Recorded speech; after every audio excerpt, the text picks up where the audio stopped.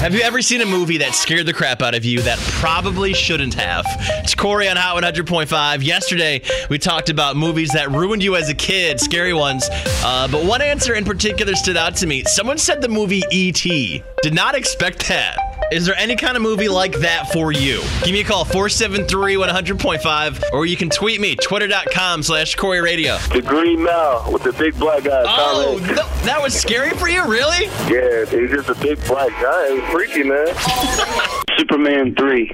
Why Superman 3? Superman became the evil bad guy and tried to kill Clark. I mean, I was like 5, 6 years old. You're like, oh no, we're all gonna die. Superman's against us now. Yeah. Hi, I want to add something to the list. Okay, what movie scared you that probably shouldn't have? The Ghostbusters. No! Really?